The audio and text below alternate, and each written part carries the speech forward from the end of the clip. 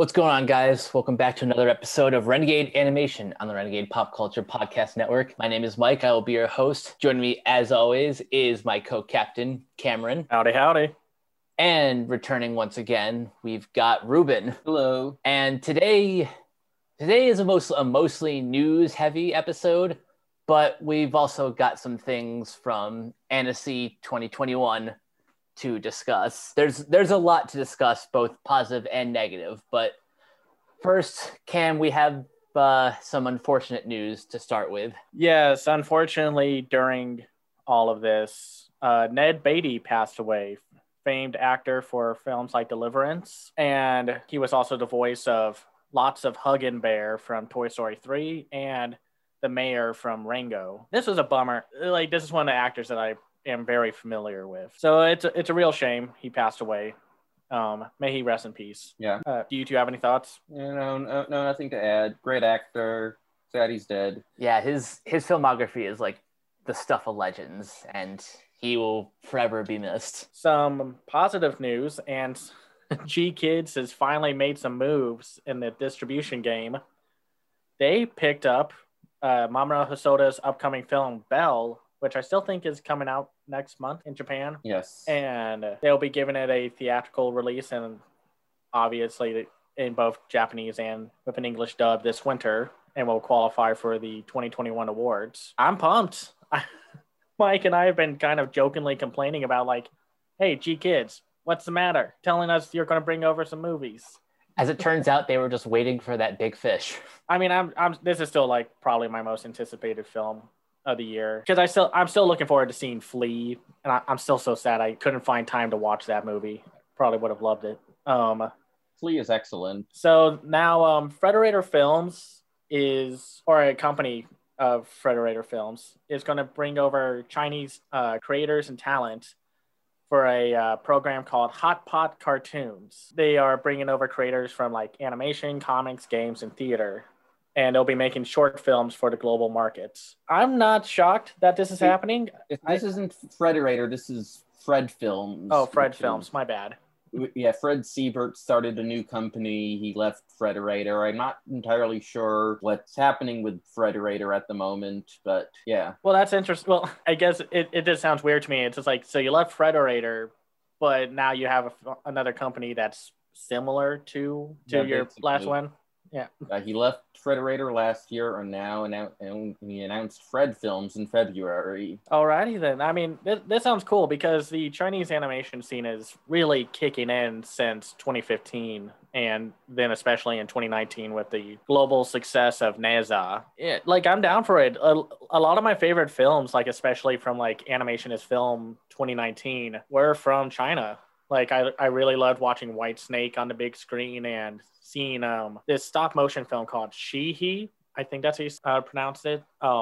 Which was a stop motion film that commentated about society and just men and women's roles in it, and everyone was a shoe. And it sounds weird when you talk about it, but when you watch it, it's oh yeah, this makes sense. It's you got to trust my word on that kind of thing. I've ever since you brought that film up, I've been dying to find some time to watch it, because it sounds as bizarre as the stuff that I'm usually into. It was definitely from my memory of Animation is Film 2019, it was probably the emptiest theater when it was the last film on the second night of the festival, and I kind of felt bad because it's oh, I kind of like the look of this film, and granted it was very late at night, so that was probably the reason. We'll have to see how these shorts turn out. Next up one of my favorite animation directors, Sylvain Charmet, is making a new movie, and I am so happy about that. It seems like it's been forever since The Illusionist back in 2010. Well, yeah, I guess a decade is forever ago. It's called The Magnificent Life of Marcel Pagnol. I'm just excited. They have a preview image of it, and it looks exactly like the guy who made Triplets of Belleville and The Illusionist, and I'm just super pumped. I remember last year or so, I watched The Triplets of Belleville for the first time, and when I asked Cameron about it, he said, "Oh, you mean the best animated film of 2003?" It was one of the first foreign animated films to get nominated for an Oscar when they had the Best Animated Feature category. I think it might have been the first one, or No, it was the second because Spirited Away won the year before. okay, yeah, I was about to say like, or was that Spirited Away? No, this one, I think Spirited Away helped put more Yeah, films from overseas on there, and they picked a really good one. yeah. Triplets of Belleville is great. And I know not everyone likes or are as in love with the Illusionist, but it grew on me after I watched it. I'm just so happy to see another film from this guy. Like I said, it's been like 10 years. Issa Rae is joining the Spider-Verse sequel. Of course, people would know her from Insecure, The Hate You Give, Little, the Black Lady sketch show. She will be playing the role of Spider-Woman. I love Issa Rae as an actor, and I'm not too familiar with Spider-Woman specifically, but I know a lot of people like her. I unfortunately know a lot about her from the unfortunate designs and poses that they give the character in comics, aka they give him the rubber spine. Because it's like, you know how comics can be sometimes, where it's like spines don't work that way, guy. Yeah, she had that Milo Manara cover. Yeah, and but I'm excited. Like any time we get to hear more news about this, the best animated film from 2018, I'm down for that. And just from a diversity perspective, getting more actors of color to to fill out this universe is just kind of awesome. Yeah, no, we'll have to see how it unfolds. So who had Lord of the Rings anime on their bingo card for 2021? Specifically from the director of Ghost in the Shell standalone complex. I don't think, yeah, this wasn't part of like Netflix's Geek Week. This was just Warner Brothers being like, oh yeah, by the way, we got an anime Lord of the Rings movie. Okay, here. Yeah, The War of the Rohirrim. Sorry if I butchered that. Yeah, but this is also the director Kenji Kamiyama. He worked on the 2017 film Napping Princess, which that was a personal favorite of mine from that year. And he's also working on that Blade Runner Black Lotus. It's a series, right? Yes. Yeah. Okay. Just making sure. Any thoughts? I need this film immediately. This is kind of a game changer because this means that an anime film, and this is actual anime, it's not like when Netflix calls O's Blood of Zeus or whatever anime just because they're trying to get attention. This is actually a film by a Japanese director and a Japanese animation studio, which is going to get a wide release and like proper marketing like you would expect a normal Lord of the Rings thing to get in theaters. So like this is absolutely going to break the record for highest grossing anime in theaters, or in American theaters. And yeah, it'll probably be like second to Simpsons movie as far as PG-13 animated movies in theaters. And this is like, it's a movie which like it's guaranteed to do well while also being a movie which by all traditional Hollywood logic would never get made. So this could be big. Like, when was the last time a Japanese animated film got like a wide release? And from like one of like the big six studios as well. Yeah, like Warner Brothers released Pokemon, the first few movies wide, and this year we had Funimation, which is owned by Sony, giving Demon Slayer a fairly wide release, and that did really well. And I'm sure that the Lord of the Rings anime was already in the works, but I wouldn't be surprised if Demon Slayer's success was part of what made them determine their calculus to be like, okay, we're going to put this in theaters as opposed to, say, putting it on HBO Max. This would have been like more expected as an HBO Max or direct-to-video thing, like all the DC animated movies they do or something like that. But no, they're actually giving this a real theatrical release, and I'm like really excited. Like, I think really Demon Slayer Mugen Train really did help break the barrier, because there were definitely some animated films from Japan that did well, but it was like always on the scale of like, well, they did well via the Fathom limited events releases. Mary and the Witch's Flower, then Promare did exceptionally well because it's Promare and it's great. And then Weathering with You did pretty well even before the pandemic shut everything down. Yeah, no, we'll have to see. Like, I can't wait. It's super exciting. So Shine Animation is teaming up with Miyu Productions for a new film called Ghost Cat Anzu. It's being adapted from the manga by Takashi Imashiro. and will be a mix of digital 2D and rotoscope for family and young audiences. And to focus on a story about a 11-year-old named Karine. When she is hoisted off by her father onto her grandfather, a monk living in a small Japanese country town, he asks Anzu, his helpful but capricious phantom cat, to watch over her. I'm just excited to see more like Japanese animated films. I understand. I just like hearing about new projects. I'm always a little worried that we're not going to get them because it's weird. The anime industry is always willing to give us whatever from the anime scene. They have really no reason to not give us, or at least try out, get like an anime over here. Even stuff like X-Arm, which should have just stayed in Japan and stayed in pre-production forever. But they never give us the films as much, or they're not as willing to for some reason, because I still want to see that Love Me Not film and that Her Blue Sky. There was another one from this year. Oh yeah, the words bubbling up like soda pop. Speaking of X-Arm, are we talking about that expose that Anime News Network did on Crunchyroll Studios being a complete mess? Yeah, I think let's talk about it, because a lot of these other stories won't be that long. Anyway, I'm just excited for this new film for Ghost Cat Anzu. It looks great. It looks cute. Yeah, no, I just can't wait for it. Yeah, this sounds like a very if this ever ends up like getting some sort of wide release in the States, I think this might do really well. It sounds like a very cute premise that, you know, like they described, families and people of all ages can enjoy this one.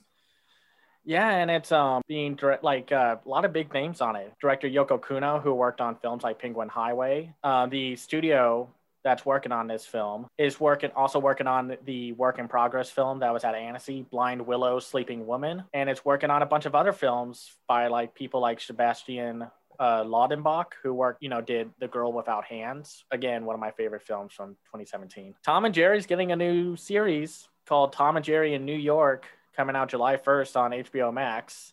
Thanks, I hate it. Yeah, no. I mean, that's really it. It's using fairly cheap looking Flash animation. Whatever you want to say about the movie's CGI animation, it looked so much better. And I haven't seen the show from the 2010s. I've seen clips of it. I'm just saying I haven't seen it fully. But from the clips I've seen, it had way better animation than this. I don't know what happened.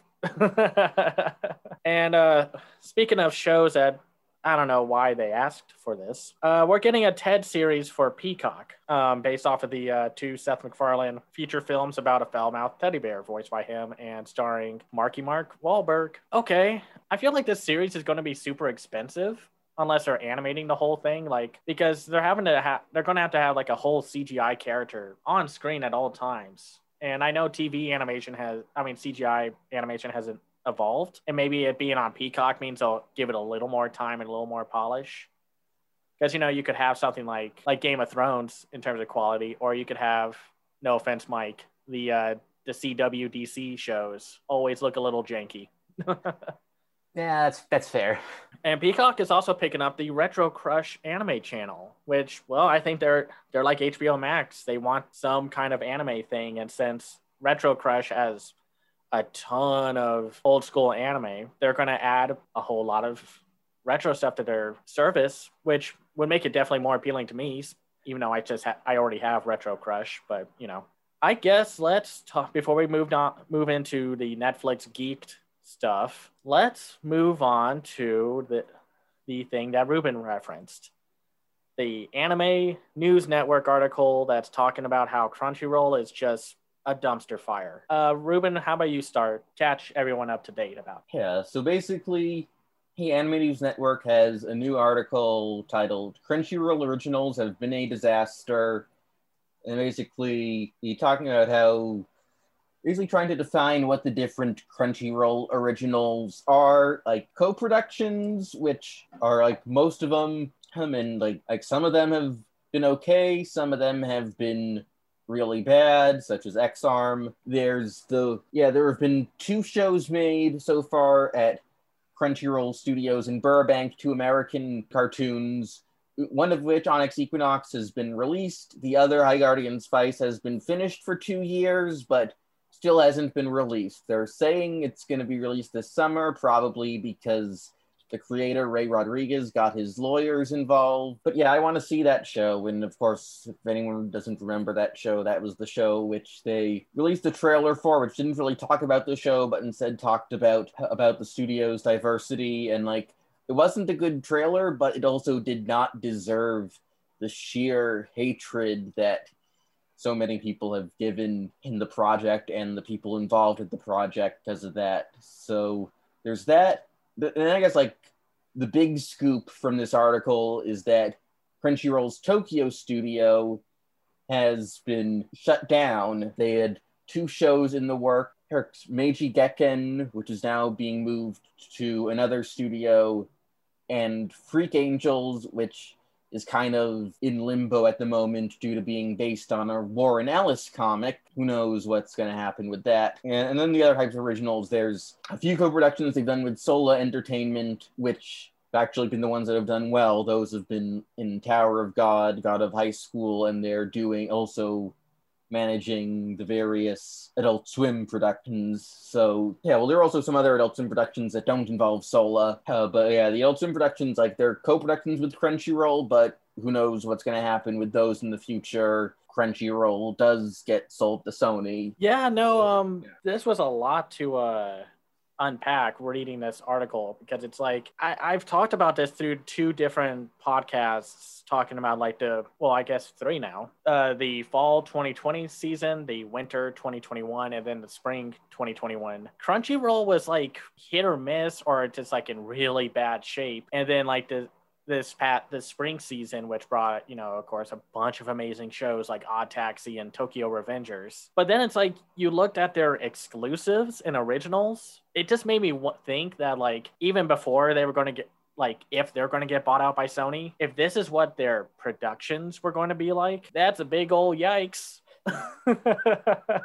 Yeah, like reading this article and thinking about like the initial rumors that Sony was trying to purchase Crunchyroll, I'm thinking like what the hell did Sony see in them of value if like internally they had no idea what was going on? Like what happened with Crunchyroll? Like did it just expand too fast and then just like jumped into like the co-anime production without really thinking through? Well, it seems I blame AT&T. It seems that the dividing line between Crunchyroll being a by fans for fans company, which was transparent and would talk to any press, and them being like weird and secretive about stuff, was when they were bought by AT&T. So basically they've been messed up the same way Cartoon Network has been messed up, the same way Warner Brothers is getting messed up. Basically AT&T bad management all around. Yeah, or like in that other article talking about Luca and Pixar, the one for the AV Club, when Disney bought Pixar and such. So no, it's all been a hot mess. And like I liked Tower of God and I enjoyed the God of High School up until I was like, okay, the story's a hot mess. Bye. And then there was stuff like X-Arm and the worst anime of 2020, Jibiate. That one was just awful. It's just golly. Talk about an endurance test of a show. And then yeah, like the Crunchyroll studios in Tokyo, I never heard of this one. Yeah, with the whole Warren Ellis situation, just woof. It just seemed like Crunchyroll was just not in a good spot after AT&T. And even though I was like, oh, I kind of liked Over the Moon to You, or whatever that romance anime was called, and I enjoyed a little bit of So I'm a Spider, So What. But it's also like they were adding on to an already like fraught industry that is the anime industry, which is already going through its own nightmarish hellscape of production issues. So we'll just have to see what happens with that. I hope Crunchyroll can get back on track, but we'll have to see. They have to stop investing so much in a lot of bad productions. They cannot have another X-Arm.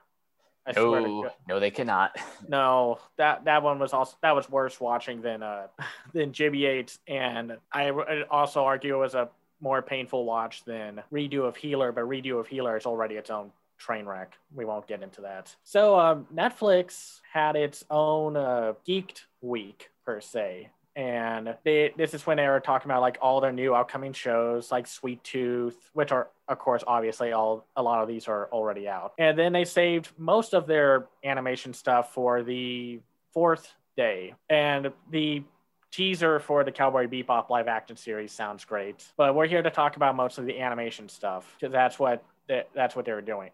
And one of the big first announcements was the Masters of the Universe Revelations teaser. Definitely like kind of confirms what Mike and I thought when we saw the stills from it, that it looked like it was kind of paying homage to the original, but was taking more cues from the 2000s reboots. I'm going to have to say, I'm going to ban the use of I Need a Hero. Like no other teasers and marketing can use that song. This trailer is that song's swan song. Yeah, because didn't it, like, I think it popped up like after, because E3 also happened and it played during the Guardians of the Galaxy trailer and it was reveal. also in Loki episode 2. Good Lord. It reminds me of that time in, I think it was 2017, when this one John Denver song kept popping up in every song, every movie. Yeah. There was like a few John Denvers that were popping up in everything. But what did overall think about the teaser? It looks amazing. I haven't caught up with Castlevania or some of the other Netflix anime, but I'm just in general a big fan of what Powerhouse is doing for Netflix animation, and I was a pretty big fan of the 2002 He-Man reboot. So to see another series kind of embracing that aesthetic while also paying homage to the 80s cartoon, it just seems like it's going to be a win for everyone. Ruben, what did you think? After She-Ra, my interest in He-Man is entirely determined based on how gay it is. So basically, if He-Man and or Skeletor are gay in this is going to be the best show of the year. If there's at least, they aren't officially gay, but there is at least one other officially gay male hero in the show, okay, you get a pass. If you don't have any gay men in the show, then you're failing. Well, yeah, I think you showed me or reminded me of that Rantasmo video that talked about He-Man's like impact on the LGBT scene, because like I was kind of unaware. It's just like because of early internet and terrible content creators, everyone made it a punchline of how quote unquote gay the show is. And then I saw that Rantasmo video about it, and it's like, oh well, that's nice.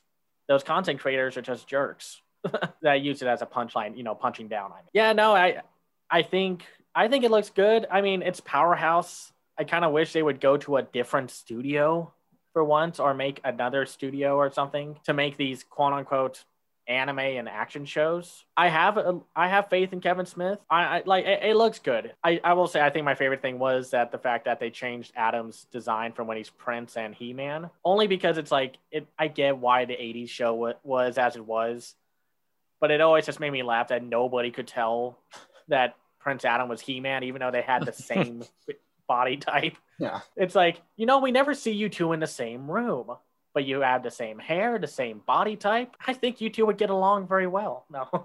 Then, of course, we got a little teaser for the Loud House movie that's coming out to Netflix.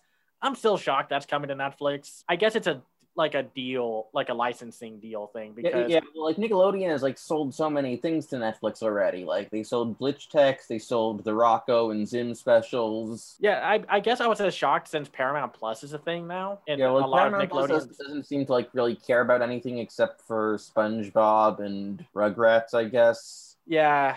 And then of course, like, they announced that Zack Snyder is making an animated series. They announced that a while ago. They just announced the actors. Yeah. Well, this was the first time I heard about this. They talked about Twilight of the Gods. That will include Sylvia Hoek, Stuart Martin, Pilu Asbæk, John Noble, Patterson Joseph, Raul Coley, Jamie Clayton, Christopher Eveju, Peter Stormare, Jamie Chung, Lauren Cohen, and Corey Stoll as the main characters. That's a good cast.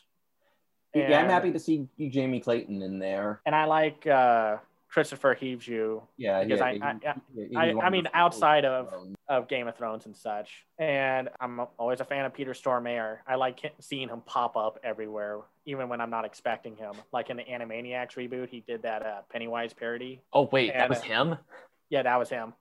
Wow. He was probably one of the better things about that Penguins of Madagascar film. And of course, I'm a fan of Corey Stoll. Then they also announced the Gundam movie, Gundam Hathaway. And of course, insert Anne Hathaway jokes here. That looked pretty good, and I heard it's doing well in Japan right now. Yeah, I've heard it makes no sense if you aren't like up to date on every single UC Gundam show. So catch up if you want to watch it. That's kind of a bummer because I haven't really caught up with Gundam. I kind of stopped after Gundam Seed just because I was growing out of anime at the time, and I was just kind of like, man, I was getting kind of tired of the melodrama and then the whole ever-going battle of Gundam of being anti-war, but also we got to sell a bunch of models and we got to make the action look cool, even though the overall message is war is bad, okay? No. Yeah, Gundam's politics are a bit schizophrenic, but I'm down to one day attempt to catch myself up with all of these series. The last one I got really invested in was G Gundam, and that's because it was the most shonen of all the So like just note that for Pathway, you only need to be caught up with the Universal Century Gundam series. So like G Gundam and Seed, those are alternate universes. So you right. watch those. Yeah, together. this is the one that has like the original show with Char and such. Yeah. Right. Yeah. No, I woefully not caught up, but it looked cool. Like. Yeah.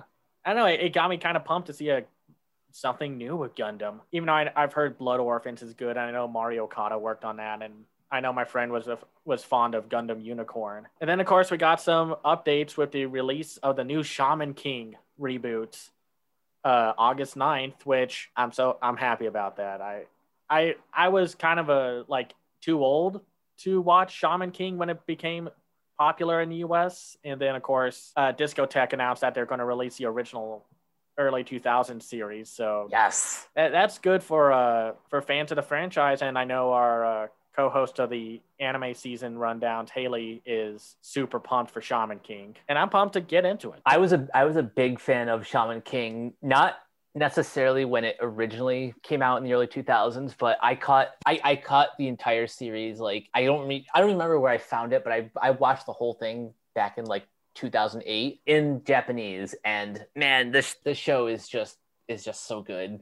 I'm excited for the reboot, for mostly for new fans to experience what made the show so special. Mm-hmm. And they also updated with the release of Eden Zero, the new anime from the creator of Fairy Tail and Rave Masters, for August 26th. And I had my, I don't know, kind of thoughts. Like, it looks a little too familiar to Fairy Tail because it's, the same guy. I'm just not fond of his work. I saw a trailer for, I think, like, the trailer, like, before it was released in Japan. And I was like, oh, okay, this looks a little more better, even if it still has a bunch of familiar elements to Fairy Tail. But yeah, no, I'm pumped for that. Are you two looking forward to Eden Zero to at least check it out? Yeah, I mean, it has my curiosity. I never got into Fairy Tail, so not super hyped for Eden Zero, but I might give it a watch. I tend to find like curiosity watches can lead to like, oh yeah, now I like that show or whatever. Then of course they talked about Transformers: War for Cybertron Kingdom, the final mini-series part of the War for Cybertron trilogy, which seems like it's going to take place with a mix of the Transformers during this trilogy and then Beast Wars. That sounds crazy. I want to watch it. Yeah, one of these days we're gonna have to do a whole episode devoted to this whole War for Cybertron trilogy because there's a lot. Yeah, no, I was a huge Beast Wars fan when I was a kid, and even though a lot of the CGI has not held up, the story and characters still do for the most part.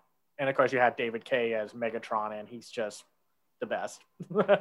And then we also got a look at Exception, a new horror anime series by Hirotaka Adachi, with character designs by Yoshitaka Amano. I'm a little worried about that because, it's super hard to translate his work. And we saw what happened with Ghibli. It did not look good. I'm wondering if being a Netflix anime, which isn't always a given, will help, or it'll at least have a better team behind it. That one teaser image is just nightmare fuel for days.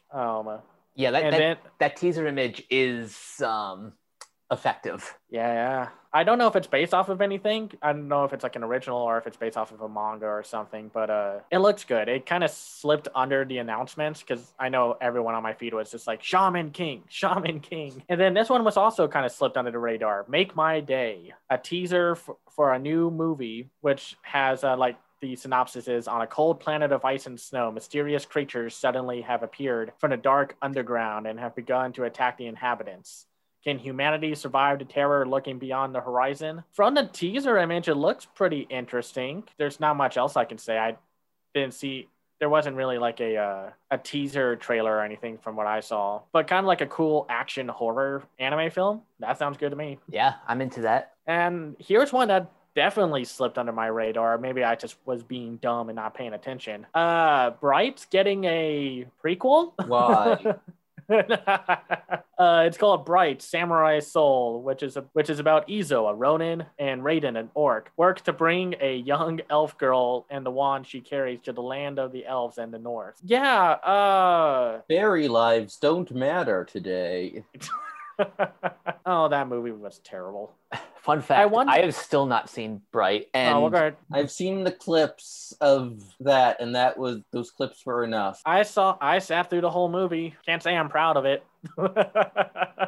Yeah. I mean, it's an animated film. That'd be cool as long as you know who's not attached to it. Yeah, hopefully Landis is not involved in any way. Yeah, no. But I kind of like the visual that goes with it, and I could see it being kind of more interesting with a like being an anime film and such. But we'll have to see. And then of course, they showed off Godzilla Singular Point, which still looks great. They talked about Resident Evil, The Infinite Darkness, which is coming out later next month. I thought, these were some fun announcements, some weird ones, like, again, Bright Samurai Soul is a weird one. I don't know. They had some fun announcements. Like, I haven't seen a lot of this, like the live action stuff. I've just been woefully behind and just tired from work. Some good animation announcements. I mean, warts and all, Netflix is doing better support for animation than most main line TV channels right now. So yeah, there's no question that Netflix is excelling in ways that others aren't. And yeah, to be clear, there are definitely flaws with how Netflix handles everything, and marketing, for example. Yeah. Marketing, release strategies, and such, and there's definitely a lot to criticize. I'm not saying like, oh well, they're creative and supportive of animation, so that means that everything else gets a free pass. It's like, no, don't think like that. Let's talk about the main event. Hold on, there's one more thing I want to bring up. We got a little preview clip for the Cuphead show with Wayne Brady as King Dice. I forgot that was Geeked Week. That was cool that they showed a new clip. I know. I mean, of course, the three of us watched the work in progress for last year, and I was a huge fan of what I saw. And seeing this new clip was a lot of fun, and Wayne Brady sounds like he's having fun. I still wish there was a release date, but what did y'all think of the clip? It looks a lot. This clip looks a lot closer to the video game than like the work in progress footage that we saw. Well, we've obviously had more time to polish the animation. That's a good point. And I'm curious to see how they tell a story with all these characters, because the game was just like, Cuphead and Mugman sold their souls. Now they got to take care of all these other random citizens that owe their lives to the devil and such. I'm wondering how they're going to expand on everyone, because it was definitely a very abstract and weird world, to say the least, or to put it lightly. But I'm looking forward to it. Let's talk about Annecy. And to be clear, there are some other announcements, but they tie into Annecy, so we'll talk about them when we talk about them. Overall, before we dive into like the pros and cons, overall thoughts?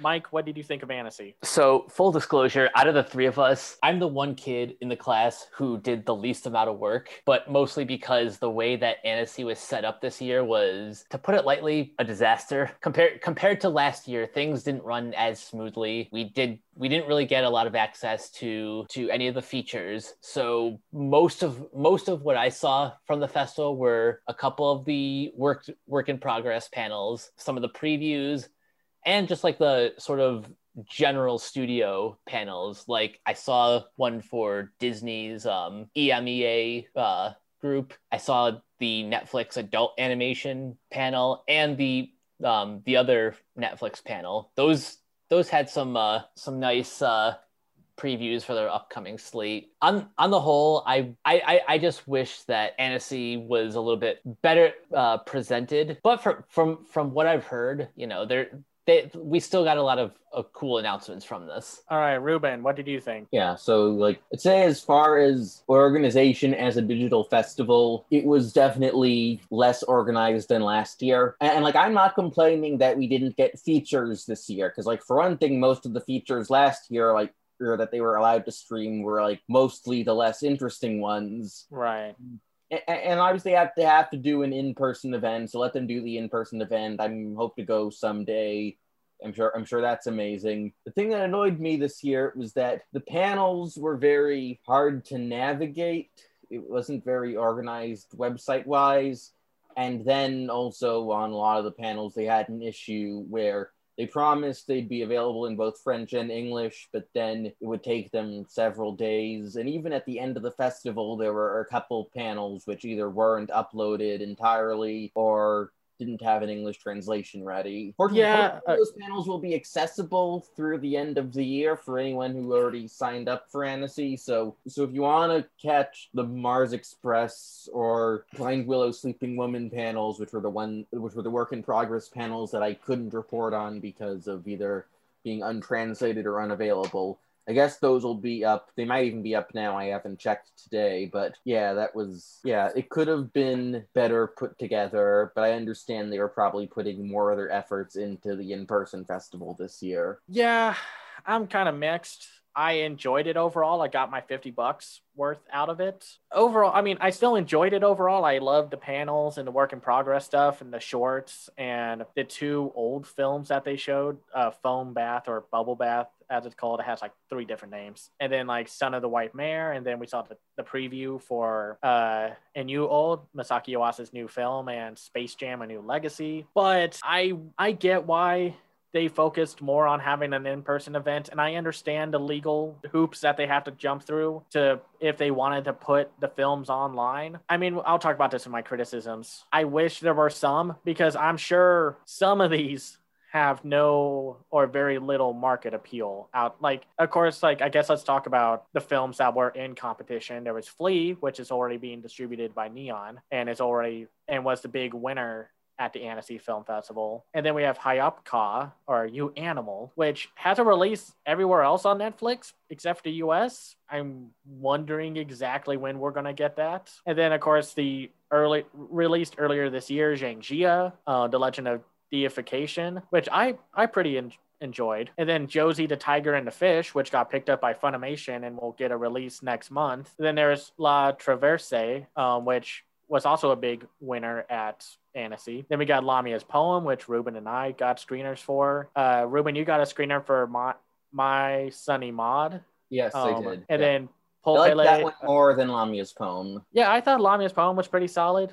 Nothing I am going to rush back to. I was like bored by it. It felt too much like, it's a studio and directors who've like mostly done like preschool shows, and it felt like it was the techniques of a preschool show right applied to a story, which obviously isn't for preschoolers. Right. I did an interview with the director, so if anyone wants to read that. Then, of course, some of the other films include Popele of Chimney Town, which I'm waiting for you, G-Kids. Buy the freaking movie. And then there is Snotty Boy, which they said was going to be one of the films watchable online, but then it just wasn't. I don't know. Or maybe it was, but I don't know. Maybe that's just how badly the site was organized. Like, yeah, because they said we're streaming. I have no clue where they were streaming. Because they were going to stream 3 films, and 2 of them were in the Contrachamp section, which, of course, one of them kind of like, is this one animation? I saw the trailer for the Mount Fuji scene from a moving train, and it just didn't look like it counted as animation. It was like this year's Accidental Luxuriance. And then the Ape Star, which got bought out by Viva Kids, and then the Deer King, which G Kids also bought, which they're setting for a 2022 release, though I'm sure with the other major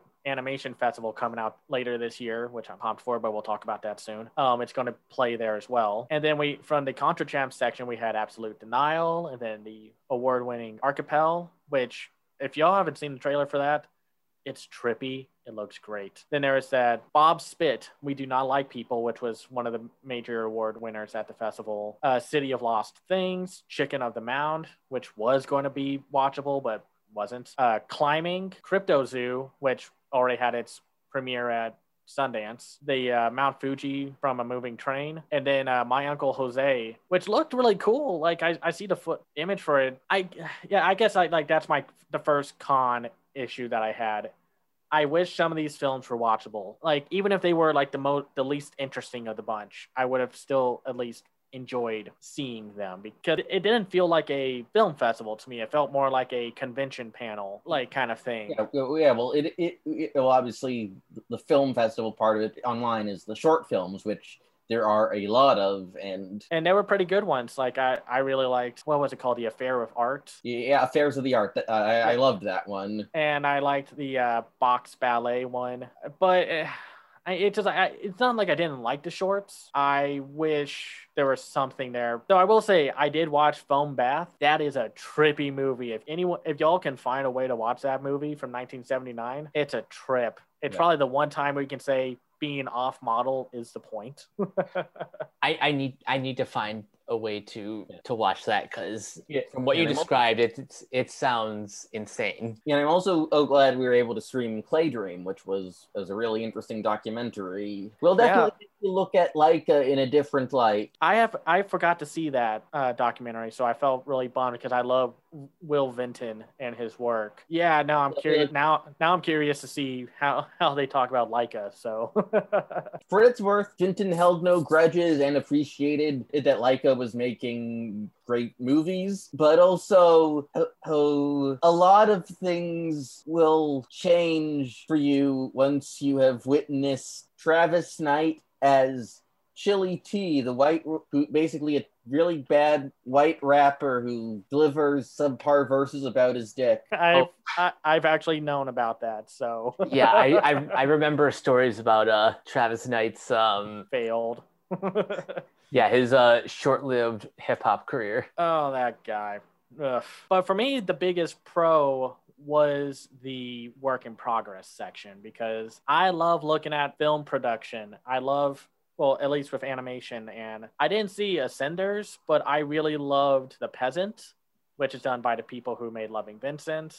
Like, I showed the trailer to my parents, or the concept trailer, and they were just like, okay, when is this coming out? Because we really enjoyed it. I know not everyone was, but... And then we got to see a little bit of Fina, Pirate Princess. I liked that one. I liked hearing the director discuss the show, and just like, he sounded very passionate alongside the producer and such. It's going to be curious to see how the final product is, especially with everything going on with Crunchyroll. Then we saw like one for like The Siren, which looked interesting. Some of these were like, I wish they showed a little more, because part of it came off like, here's what we're working on, and then the other part was, we're going to show you what we're working on, so maybe you'll help fund or distribute the film, because there just wasn't a whole lot. And especially since some of these weren't in English to listen to, like subtitled or dub, it was tough to watch, or at least to kind of fully understand. Yeah, they eventually translated that panel, fortunately. Awesome. Then like Little Nicholas, I found that one really charming. I love the animatics, and then like when they're showing off like the finished animation and such, it gave me very like Ernest and Celestine vibes. I agree with your article, Ruben, talking about it. And though I think my favorite was Maya and the Three. I was gonna say that one was my favorite, because just hearing Jorge Gutierrez just geeking out like a kid, just excited to talk about a project that he's spent years working on, and all of the like character designs, the character models, they look amazing, and the story sounds really fascinating. He describes it as a 6-hour movie broken up into 9 episodes, and yeah, I just need to see this as soon as possible. Those clips were a lot of fun, and I really loved how his designs translated into it. And yeah, I just love Jorge. I just think he's one of my... Not all of his designs, and credit is due to Sandra Equia, his wife, who does all of the female character designs for his work.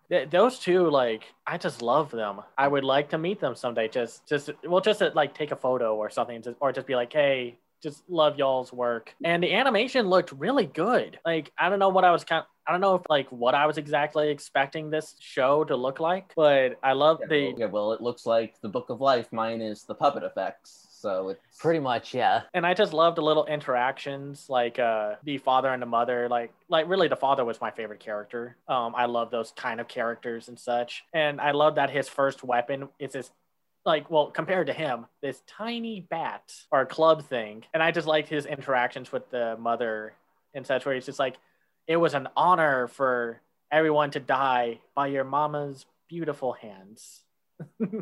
It's just a lot of that concept art looked great.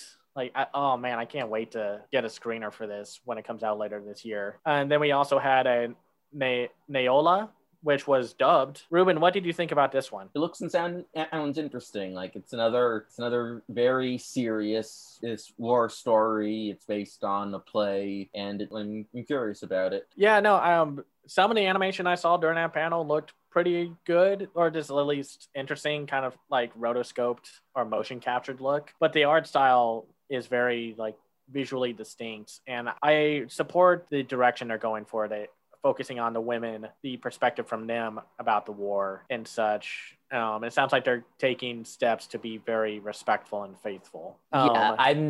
I really like the aesthetic of this one too. And yeah, that perspective on war from through the eyes of the women it probably won't make this an easy watch, but I'm sure it'll be fulfilling. To me, it's like an uncomfortable watch can be a good watch, if that makes sense. Like, yes. And then this one I was super pumped for, Perlimps, by the director of Boy in the World from 2015. Watch that movie, by the way. It's great. And I liked these the panels that had more to show, and I loved the animation production and just how they were going about it with the like seeing the director just like paint these backgrounds and then by hand and then toss it onto a computer and then draw like the trees, the bushes and such. It's such a distinct looking movie, and I just love this director. Yeah. And yeah, like it seems like it's a bit more traditional story wise than Boy in the World, but just as beautiful animation wise. Yeah, no, yeah, but don't ask me what a Perlimp is.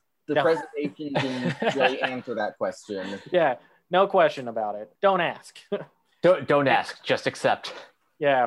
And then Princess Dragon. That one was really cool. At first, I was like, it was like the Little Nicholas presentation for me, where I was like, okay, this is cool. I like seeing the concept art. I wish there was some animation to show, and then they actually showed it. This is like early Ghibli and Wolfwalkers combined, and I like that. Of course, like you said, Ruben, in your article, there's a CGI dragon, but I like how they're approaching the dragon animation with this. It looks really cool. Yeah, I kind of wish I had a chance to see this panel, but just looking at the preview image, it looks very nice. Yeah, you still have the chance to see it because I think you can still watch panels, and it seems as if even like the video library is still open, so I think you can still stream stuff from the festival even though the festival is over. Yeah, no, they took down the Inuo preview, and then they showed off our first look at Robin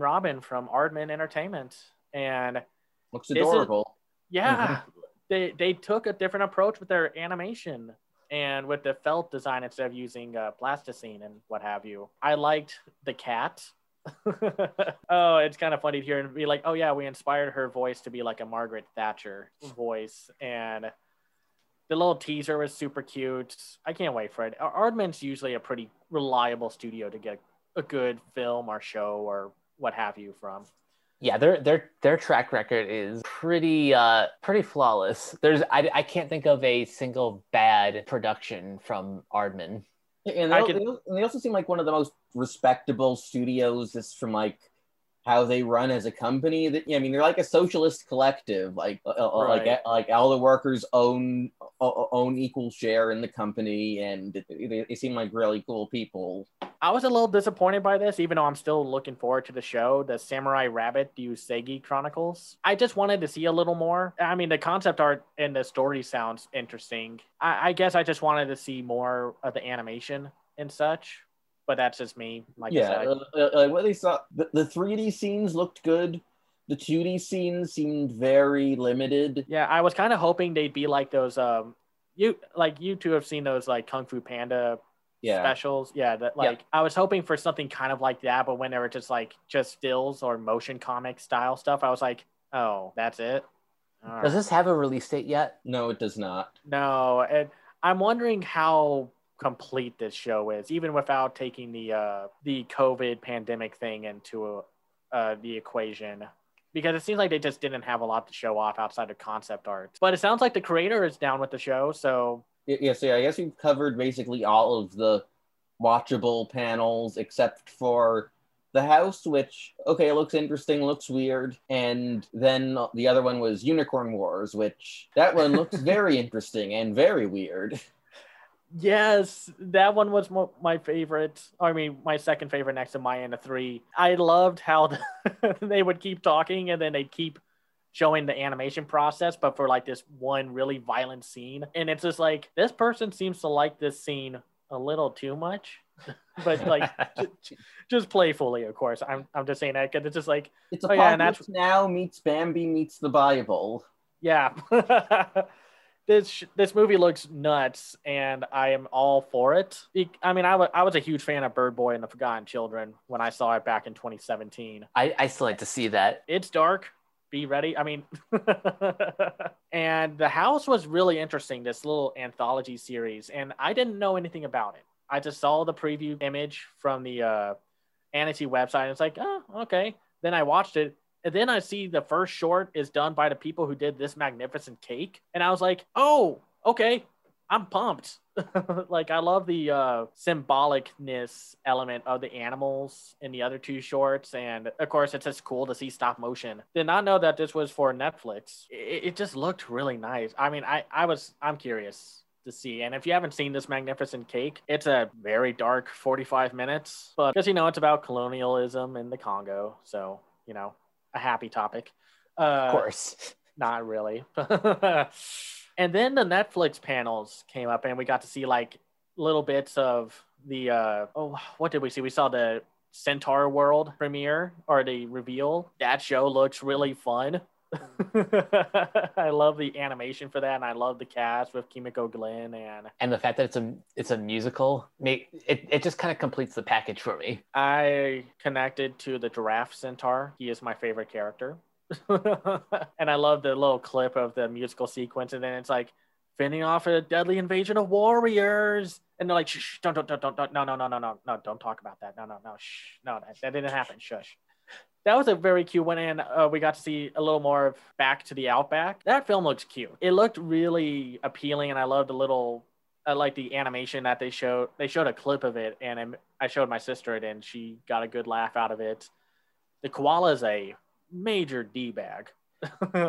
Voiced by Tim Minchin. Yeah, they showed, it looks great, and then they showed some concept art and production stuff from Vivo, which looked really charming, and I loved the human character that's connected to Vivo, not the little girl, but the one beforehand, Vivo's owner. It's going to be played by one of the founding members of the Buena Vista Social Club. I was like, oh man, I have to tell my parents that they're huge fans of the movie that's about them. And it looked really appealing. The art looked amazing. I know that like there's that whole discussion going on with In the Heights, and it seems like Vivo's going to carry some of that representation that In the Heights may have missed out on. Another note about some of Lin-Manuel Miranda's recurring collaborators. The screenplay is written by Chiara Hudes, and the score will be composed by Alex Lacamoire and Bill Sherman. That was just a fun one, and cool to hear Ludacris talk about his show, or Chris Bridges. It was just kind of cool to hear him talk about the show and just how passionate he is for it. And then they showed like the Netflix adult animation panel, and we got to see the first little sneak peek at Alex Hirsch's new show. I could see how this one needs to maybe be handled with a soft touch, I guess you can say, because it's an office comedy that takes place with the quote unquote shadow government. And how they talked about like, oh yeah, it's a show where every conspiracy theory is actually true. What did y'all think about that? Yeah, they noted that they had to make sure that you're only doing the fun conspiracies. Yeah, because you Yeah, because there's so much. You're gonna have to be careful because even like the funny conspiracies, there is overlap between the funny and the dangerous. Like for example, like I'm sure they're gonna have to do something with lizard people, but like the guy who's like the big lizard people proponent, David Icke, is like super anti-Semitic, Right. and sees the lizard people as being sort of the Jews. Yeah. Fortunately, Alex Hirsch is Jewish, so like if anyone's going to be making jokes about this stuff, it should be someone like him. Right. Yeah. So yeah, I'd say I trust how Hirsch and what's the name of the show's creator? Yeah, she's another Gravity Falls writer. Shion Takeuchi. Yep. Yeah. No. I think they'll do a good job with it. Yeah, and then the preview animation definitely looks very Rick and Morty-esque. Right. Yeah, that one does look interesting. We'll have to see. I'm kind of down for it. I'm a little like, I know a while back Alex Hirsch was like, yeah, getting to work at Netflix means there's no limitations. And it's like, okay, I hope that's a good thing and not like we're going to be as raunchy, shocking and offensive as possible. So well, I mean, it could be both. Of course. But I trust Alex Hirsch. Really good. Yeah, no, I trust Alex Hirsch is going to make this like really interesting, and of course they showed off some other stuff, some clips. Like before this, he was dealing with Disney, and just like I respect that man so much for just going off on Disney when they deserve it, right? Especially in regards to how they like promote Pride stuff, but they still try to give queer creators a hard time when it comes to representation in anything. Mm-hmm. Yeah, no, come on, Disney, you got to do better. No more excuses. The second I knew that Alex Hirsch had my respect for life was last year when the Owl House episode, the Grom Night episode premiered, and he kind of peeled back the curtain, talked about everything that Disney wouldn't let him do during Gravity Falls. Just hearing him like passionately defending LGBT creators. Especially since like the creator of the LGBT creator of the Owl House is also his girlfriend. So right, like even taking that, putting that aside, it's still great that like he cares so much, pretty much everyone, but especially marginalized individuals. That I trust him with a premise like Inside Job that could be like it could run the risk of being raunchy for the sake of raunchy, but trust him and Shion Takeuchi to deliver something of quality. Right. And then of course they had a bunch of other like just teases of upcoming shows. I know they showed off the next show that's by the people who made Paradise PD, so I guess we'll have to see how that one goes.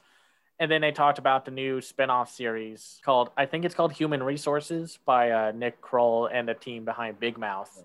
Yep. And it was kind of cute to see that clip of seeing one of the kids from Big Mouth just be like, I want to talk to your manager. And the monster woman's like, oh yeah, just go down that dark hallway. And it's just like, okay. It's like, well, what are you waiting for? Go down there. He's there. The boss is waiting for you.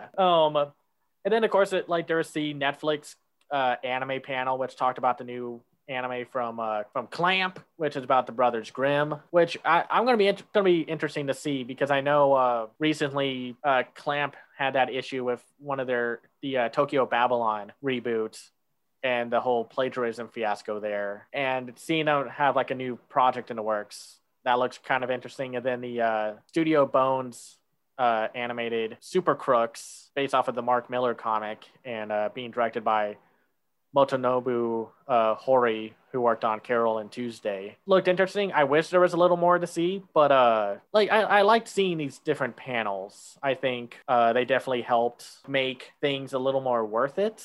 I definitely want to talk about the preview with Inuo, since they showed us the first 5 minutes of what will be Masaki Yuasa's final film for now. I'm sure he'll come back in a few years or so after he's taken a break. I thought that was a great little preview. Yeah, that looks great. Mm-hmm. Just the animation, Yuasa is just so cool as a director. Like he'll say like, screw you to consistent character designs. I want to make my characters bend and bounce like Tex Avery cartoons, or like he'll go the route of like Devilman Crybaby and have a more serious toned film. And then of course he's working with the character designer behind Tenkakencrete, so that gives it a very distinct visual look. I definitely want to know what the heck exactly came out of the woman who was giving birth to a kid, because I must have missed something if humans look like that. Yeah, I was gonna say, like, what the hell am I looking at here? I'm getting sort of Dororo vibes. Yeah. I've met a kid who was like obviously has like some sort of birth defect, but it's like so extreme that it like becomes fantasy. Yeah, I feel like Yuasa seems like that kind of guy who's like, I'm not going to punch down. I mean, if you've seen Japan Sinks, obviously, I'm sure it's going to be great. I can't wait for G-Kids to show it this year. I'm sure it's going to show up at Animation as Film. And then the other preview was... Oh, well, before we get to the other preview... Come on and slam, and welcome to the jam! Yeah, I guess let's talk about Space Jam 2, because they also released a new trailer recently, and they had a 12-minute preview with like a 5-minute clip of the 2D animated sequence that they show parts of in the trailer. So I guess the big headline from that is that Foghorn Leghorn is a Targaryen, Yosemite Sam has replaced Sam at Rick's Bar in Casablanca, and also Granny and Speedy live in the Matrix. Yeah. I know I've been very vocal about like, I don't like the original Space Jam's existence, and I'm really just kind of mixed on this sequel, even though it has like a way better talent team behind it. Yeah, and LeBron James, he'll be great, but this didn't really help. Nothing in the advertising seems like it's going to be good, but I am kind of curious of how far the train wreck goes. And well, one of the animators talked about saying like, "Oh, don't worry, it's going to be a mostly animated film. Depending on how long this movie is, I want them to not be vague like that. Okay, what is mostly? Is it going to be like Sponge Out of Water, where the marketing made it seem like it was a live action animated hybrid, whereas in reality it was mostly animated except for the climax? I'm wondering if that's sort of the same deal with this, but we'll just have to wait and see. All I can say based on the preview is they're really committing to giving the Looney Tunes more personality, or more, I want to say, authentic personality, but then also going full diving headfirst into the stream, like the serververse. And they really haven't convinced me that, like, the stuff with Granny's going to be great. That stuff was just, I was like, oh my gosh, I do not like what they're doing with this character. Even though I kind of get it, but it's not even that unique of a gimmick per se. I guess like it's one of those things that's just been done like a million times before. So here's a scary thought. Given that they're trying to get in like all the big Warner Brothers properties, is J.K. Rowling going to be involved in this? She better not. No, it's yeah. And I guess my other question is: are they going to include any Cartoon Network or Adult Swim characters, or are those like the bastard stepchildren of Warner Media that don't get invited to the Space Jam? Because I haven't seen any in any of the previews, and part of me like wants to put money on Pickle Rick showing up, but part of me is like, they haven't shown any sign of anything Cartoon Network or Adult Swim related, so maybe I shouldn't do that. The Cartoon Network characters do not get to jam and slam. No. I was a little disappointed when it's like they were going to talk about how they worked with like Zendaya and with Lola's design. They didn't really spend a whole lot of time on that.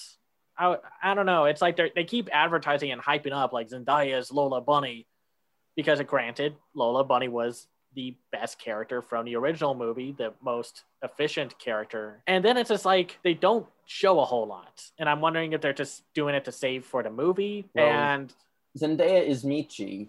Yeah. And LeBron James is Guanji.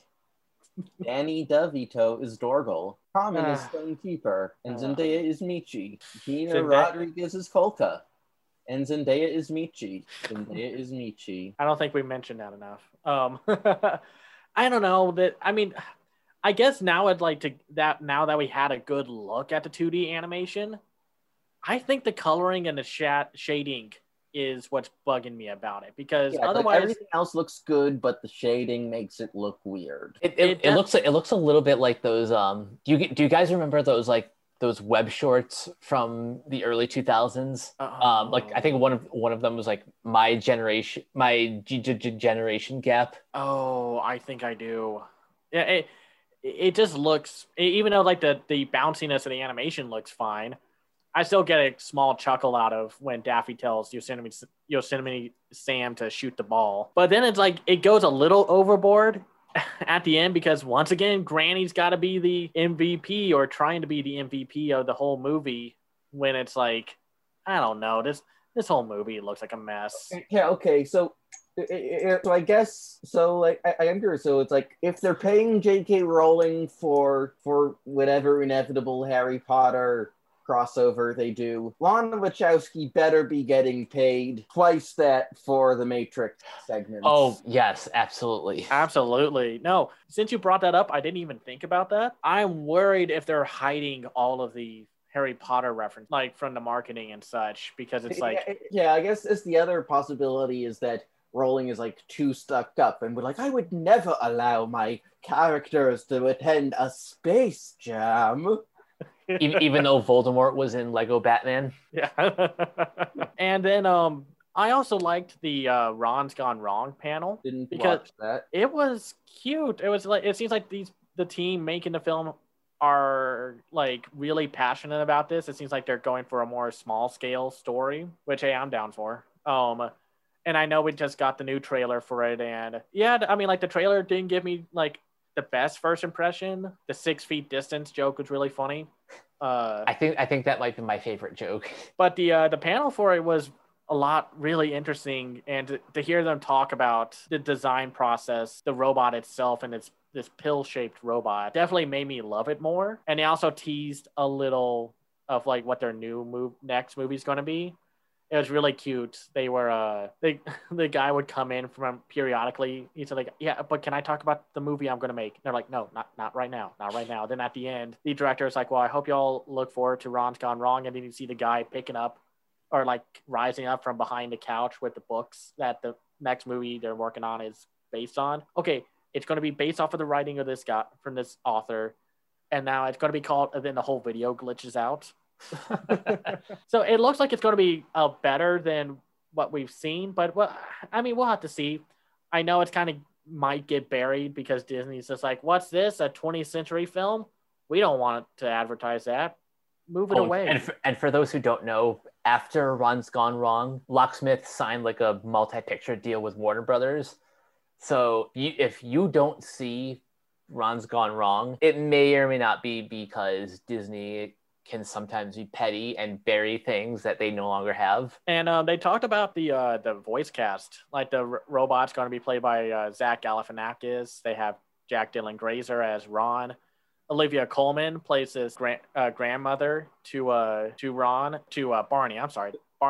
Jack Dylan Grazer is playing Barney, the main kid who gets the robot, who's voiced by Zach Galifianakis. And then Barney's dad is voiced by Ed Helms. They got Justice Smith, Rob Delaney, Kylie Cantrell, Ricardo Hurtado, Marcus Scribner, and Thomas Barbuska. Like I said, I love this behind the scenes stuff. It definitely gives me a little more hype than just seeing another trailer for it. Okay, so I looked this up, and yeah, Harry Potter is in this latest Space Jam trailer. Along with the nuns from Ken Russell's The Devils.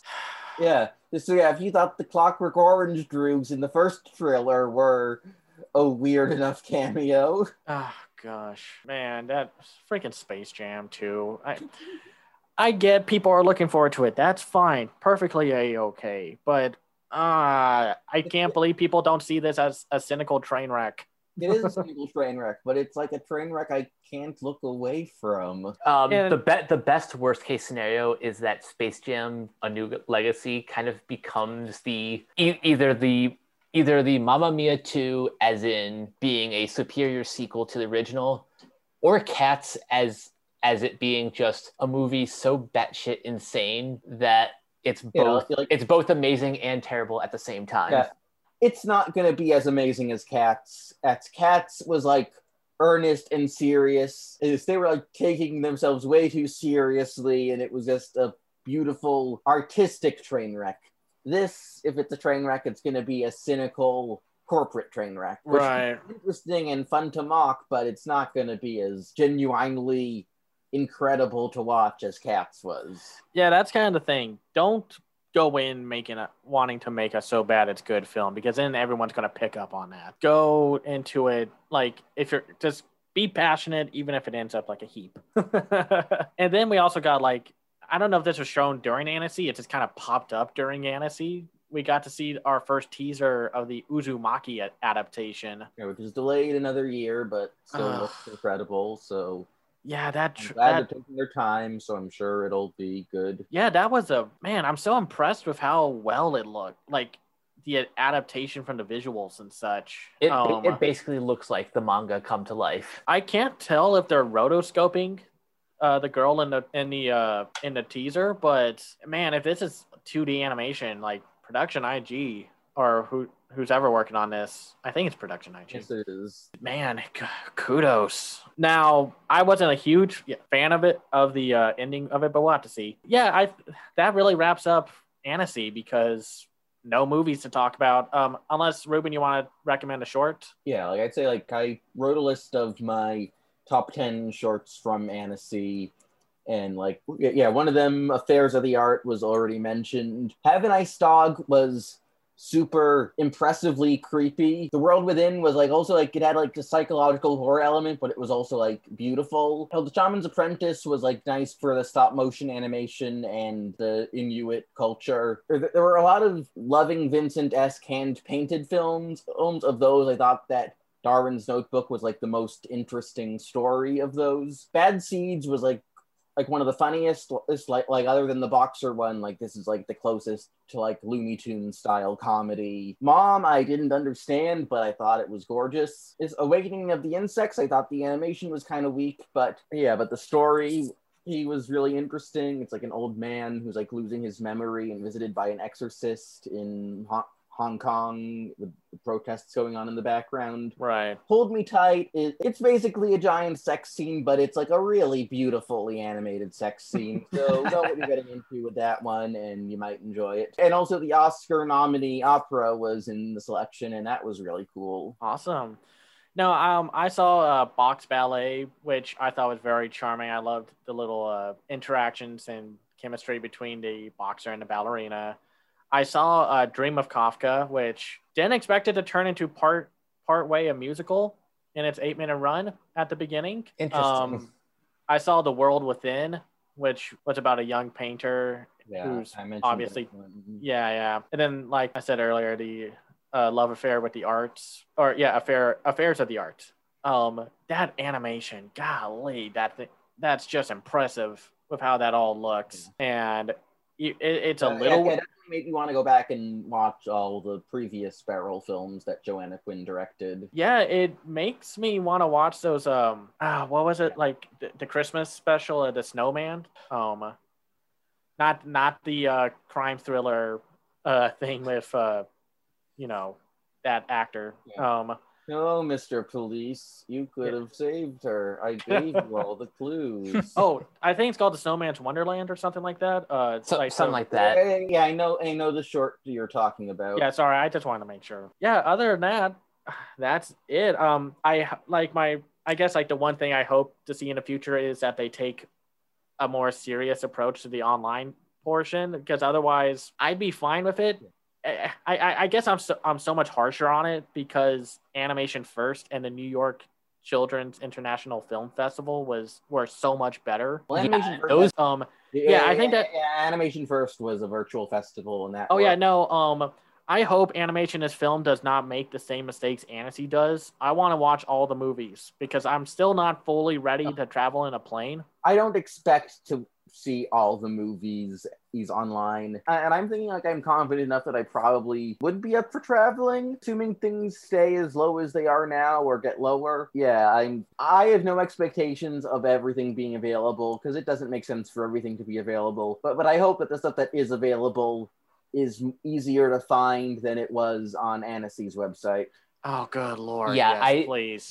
I agree with that. I guess it's since like Flea has a distributor, CryptoZoo has a distributor, Deer King and Bell, and so it's like it should be easier. It might not be easier, it might actually be harder because the distributors want to be able to, because like remember that last year, like the films that screened online were the ones that had no hope of distribution. Yeah, but since this, and I assume that Unicorn Wars is going to be a part of this since that's the whole poster and such. Yeah, and I think that really is what like deflated a lot of my happiness with fantasy, was seeing like, hey, animation and film is back, and it's just like, thank you. This is something we talked about off air, that like because of the Animation is Film Festival, I kind of felt like, well, we no longer have to treat Annecy like the end all be all. Yeah. Hopefully next year we can actually be in France. Yeah, that would be fun. And hopefully, if everything's going well,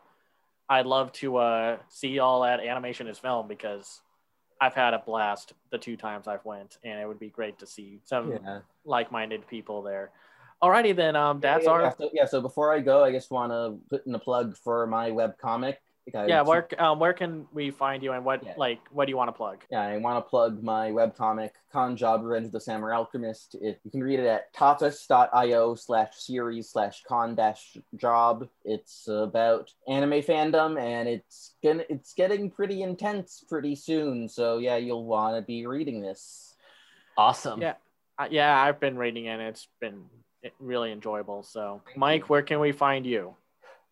You guys can find me on Twitter at Captain K42. You can check out all my quick thoughts on letterboxd.com/Coach K42, and find me on all the various Facebook groups just at my name. Cameron, where can people find you? You can find me on Twitter at Cam's Eye View. I have my own website called camseyeview.biz, where I review animated films and shows called The Other Side of Animation. You can, of course, find me here co-hosting the podcast. And I have a Patreon at patreon.com/camseyeview. If you like my work, you can support me that way. All right. Before we head out of here, just a couple reminders. You can check out Renegade Pop Culture on Facebook and Twitter at Ren Pop Culture. You can also find us on Podchaser. You can listen to all of our previous podcasts on Anchor, Spotify, Apple Podcasts, wherever you listen. And last but not least, everything can be found at renegadepopculture.com. Need an escape? So do we. That'll do it for this episode of Renegade Animation. Thank you guys for joining, and we will catch you guys later. Peace out. Bye. Bye.